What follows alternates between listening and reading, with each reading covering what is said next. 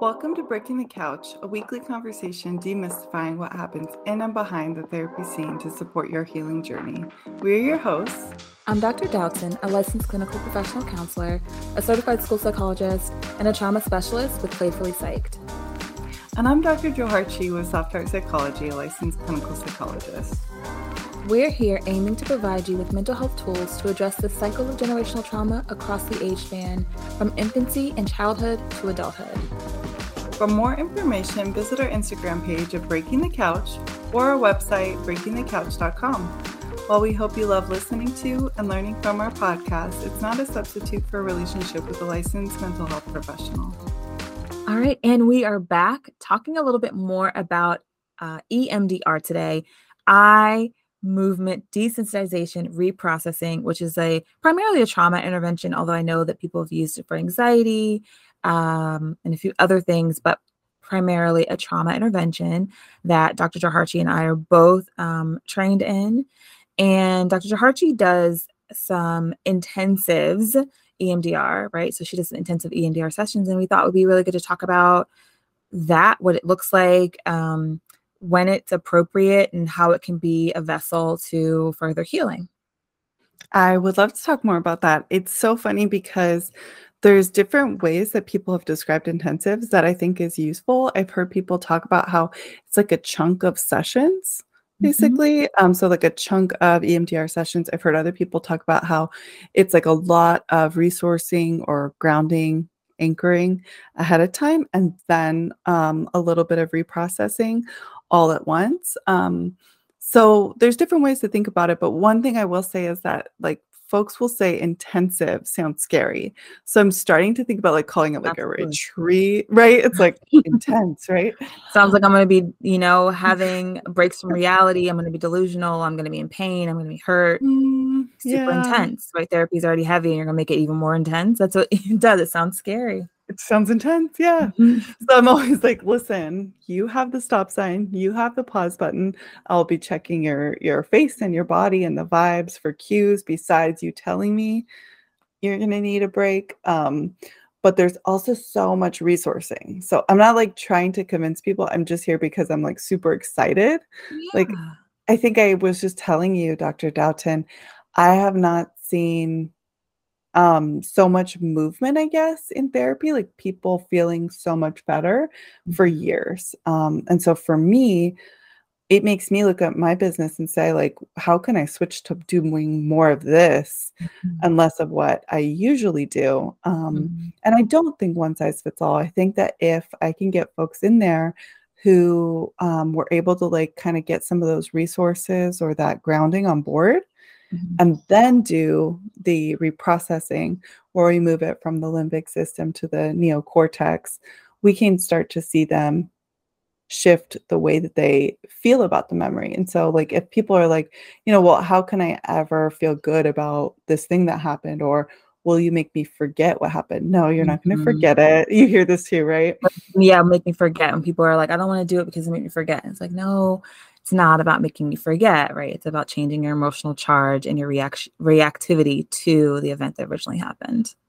Beautifully said, because it's so great when we can like express ourselves and share stuff and through like talk therapy. It's life-changing for a lot of us. And at the same time, sometimes it's still stuck in the brain in certain ways where when we see a TV show or we hear a certain, thing or something, we're still triggered. So what can happen is like EMDR actually moves it from one part of the brain to the other and back and forth, allowing us to reprocess it, or at least that's one of the ways they think it works. And so in doing that, you don't forget it. Just like Dr. Doughton just said, you don't forget it. It doesn't go away. You don't even think it was okay. You're not like, oh, this was great that this happened. We're not like here doing some weird reverse psychology on you. It's really just to bring you to a place of like almost observing it like a movie, like, oh, this scary thing happened and I'm okay. Or this scary thing happened and like I'm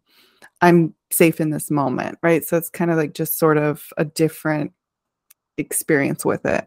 I like to think about it in the context of when you're triggered by something and your body and your mind feel like and believe that the original trauma is happening to you in the present. So that is why your heart rate can change. That is why your emotions elevate, because your body, just like it did in the original time, is preparing you to fight off that, whatever that event is, or preparing you to survive that event. That's problematic when the trauma already occurred. So what EMDR is helping you do is let what already occurred occur, and that you be able to think about it and talk about it and know that it happened without still believing that it's happening to you right now in this moment, right?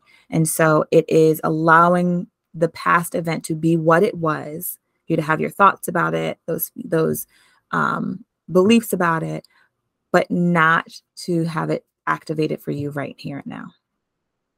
I really like how you said that. Mm-hmm. Mm-hmm. Mm-hmm. So I wonder, we've talked a little bit about this, and I think that it'd be helpful for our audience. Who do you think are good candidates for EMDR intensives, or what types of trauma is like appropriate? As people are thinking about like looking for a therapist, people say like, I want EMDR, I want EMDR intensive. Like, how do you weed through that and make sure that they're a good fit? Yeah, I think that's a great question, a great point for us to go over. I think a lot of people are a good fit for EMDR intensives if they feel like they have a good understanding of like where their disassociation is. Meaning like if they're like, oh, you know what, when I start to space out or I notice myself sort of like thinking about other stuff, I think I'm not really here. So like when people have like some sort of understanding of the things that sort of elicit some disassociation or some what I like to think of as like a protector that comes in and like sort of blocks them from the here and now, which can take a long time to figure out. Like, okay, what does it feel like for me? How can I spot it? How can I at least just tell my therapist this is what I look like when this is happening? So when folks, are not super, super disassociative and have some resources on board, meaning they have a friend they could call in between EMDR intensive chunks, right? Or they have a good relationship with their breath work, or they're meditating, or they dance, or they do something that like sort of helps them get in the moment, so that when we're doing this really heavy duty work with the past, which sometimes we can do it with something that makes them scared for the future, but generally when we're doing work with the past around a trauma, they can also be okay right here, right now, so that we're not, as you always say, like so that we're not re-traumatizing them. So long as they have some of that stuff on board, they're a great candidate. Meanwhile, we teach them a lot too. So like a lot of times before we start, actually always before we start the reprocessing, where we move stuff from one part of the brain to the other and back and forth, when we do that part, we are making sure that they have lots of resources on board. So some of my favorite, which you might use as well, are like light stream, where we bring in some imagery of letting light sort of dissolve some of the distress in the body, which is like, ooh, that feels so good.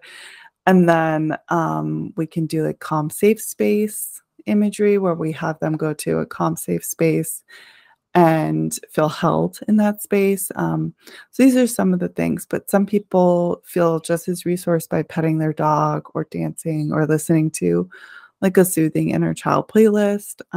There's really no wrong way.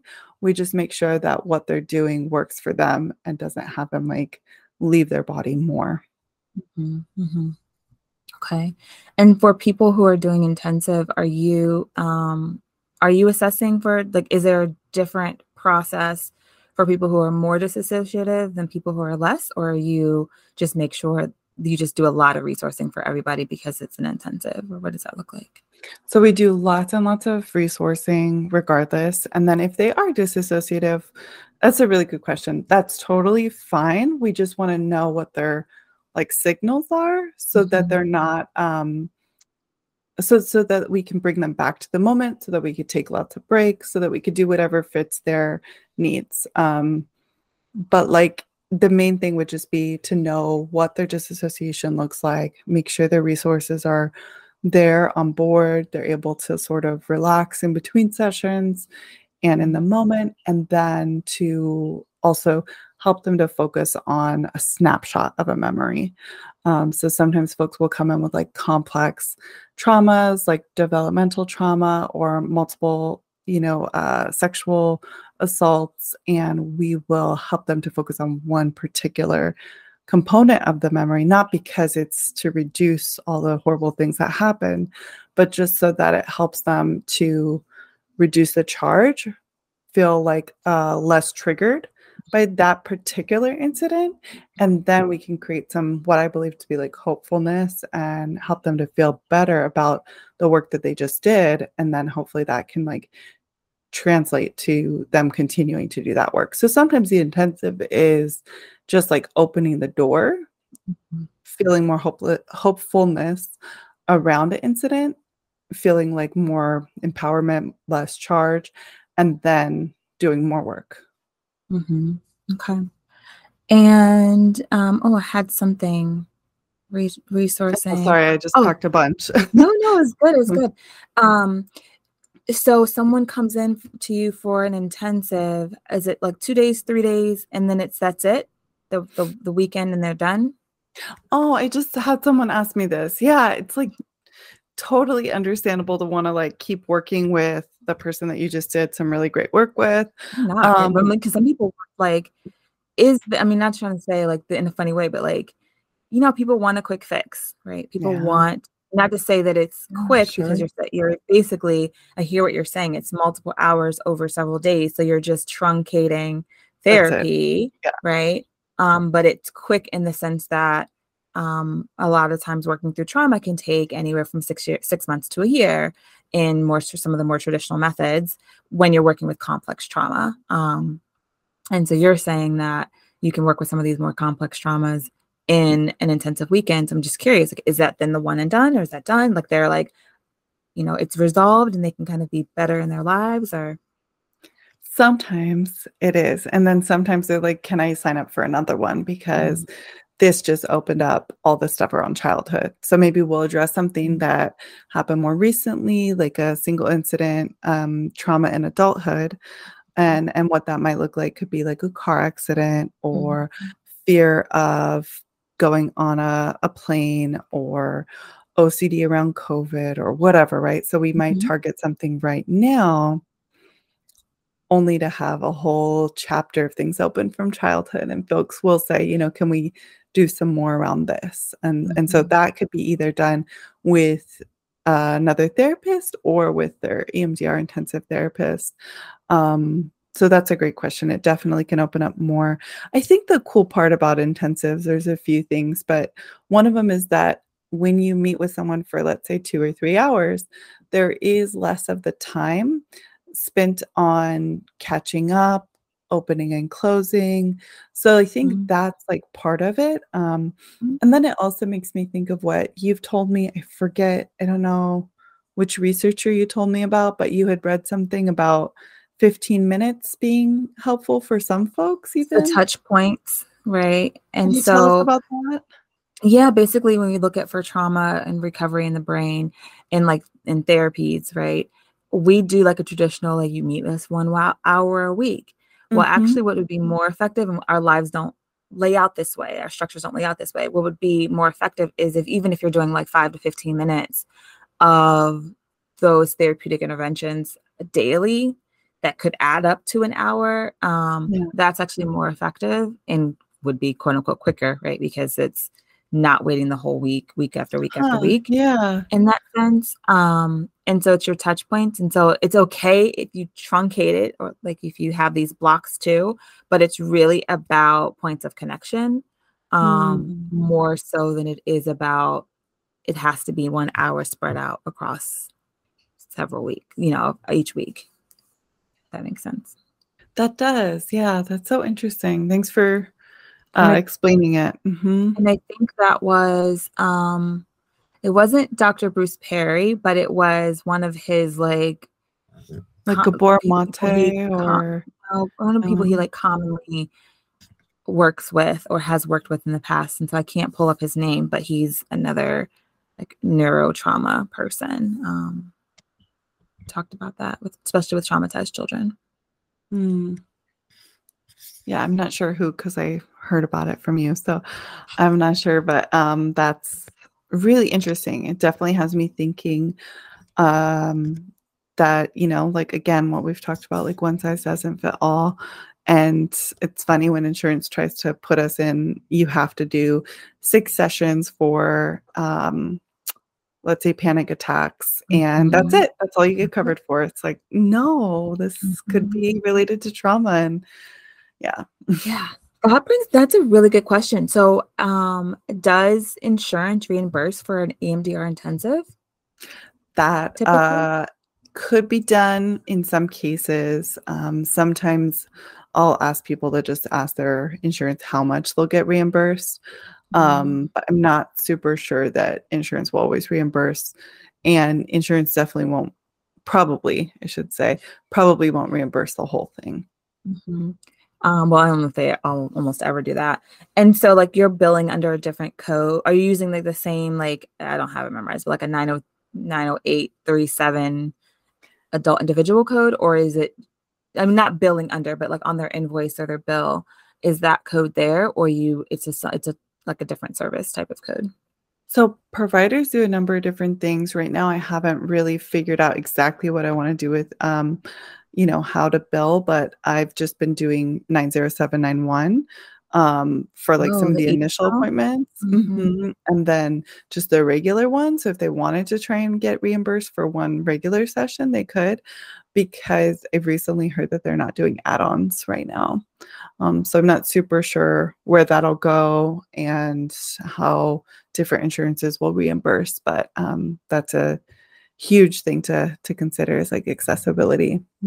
I don't know. I know everyone is different, but for fees and stuff generally, is it like, I don't even know, like, is it a lot more than a typical therapy session? Is it like whatever? Because I'm envisioning, like I think you said, they come in and it's like a weekend. It's like 2 days, Mhm, 2 or 3 days or something like that, right? mhm.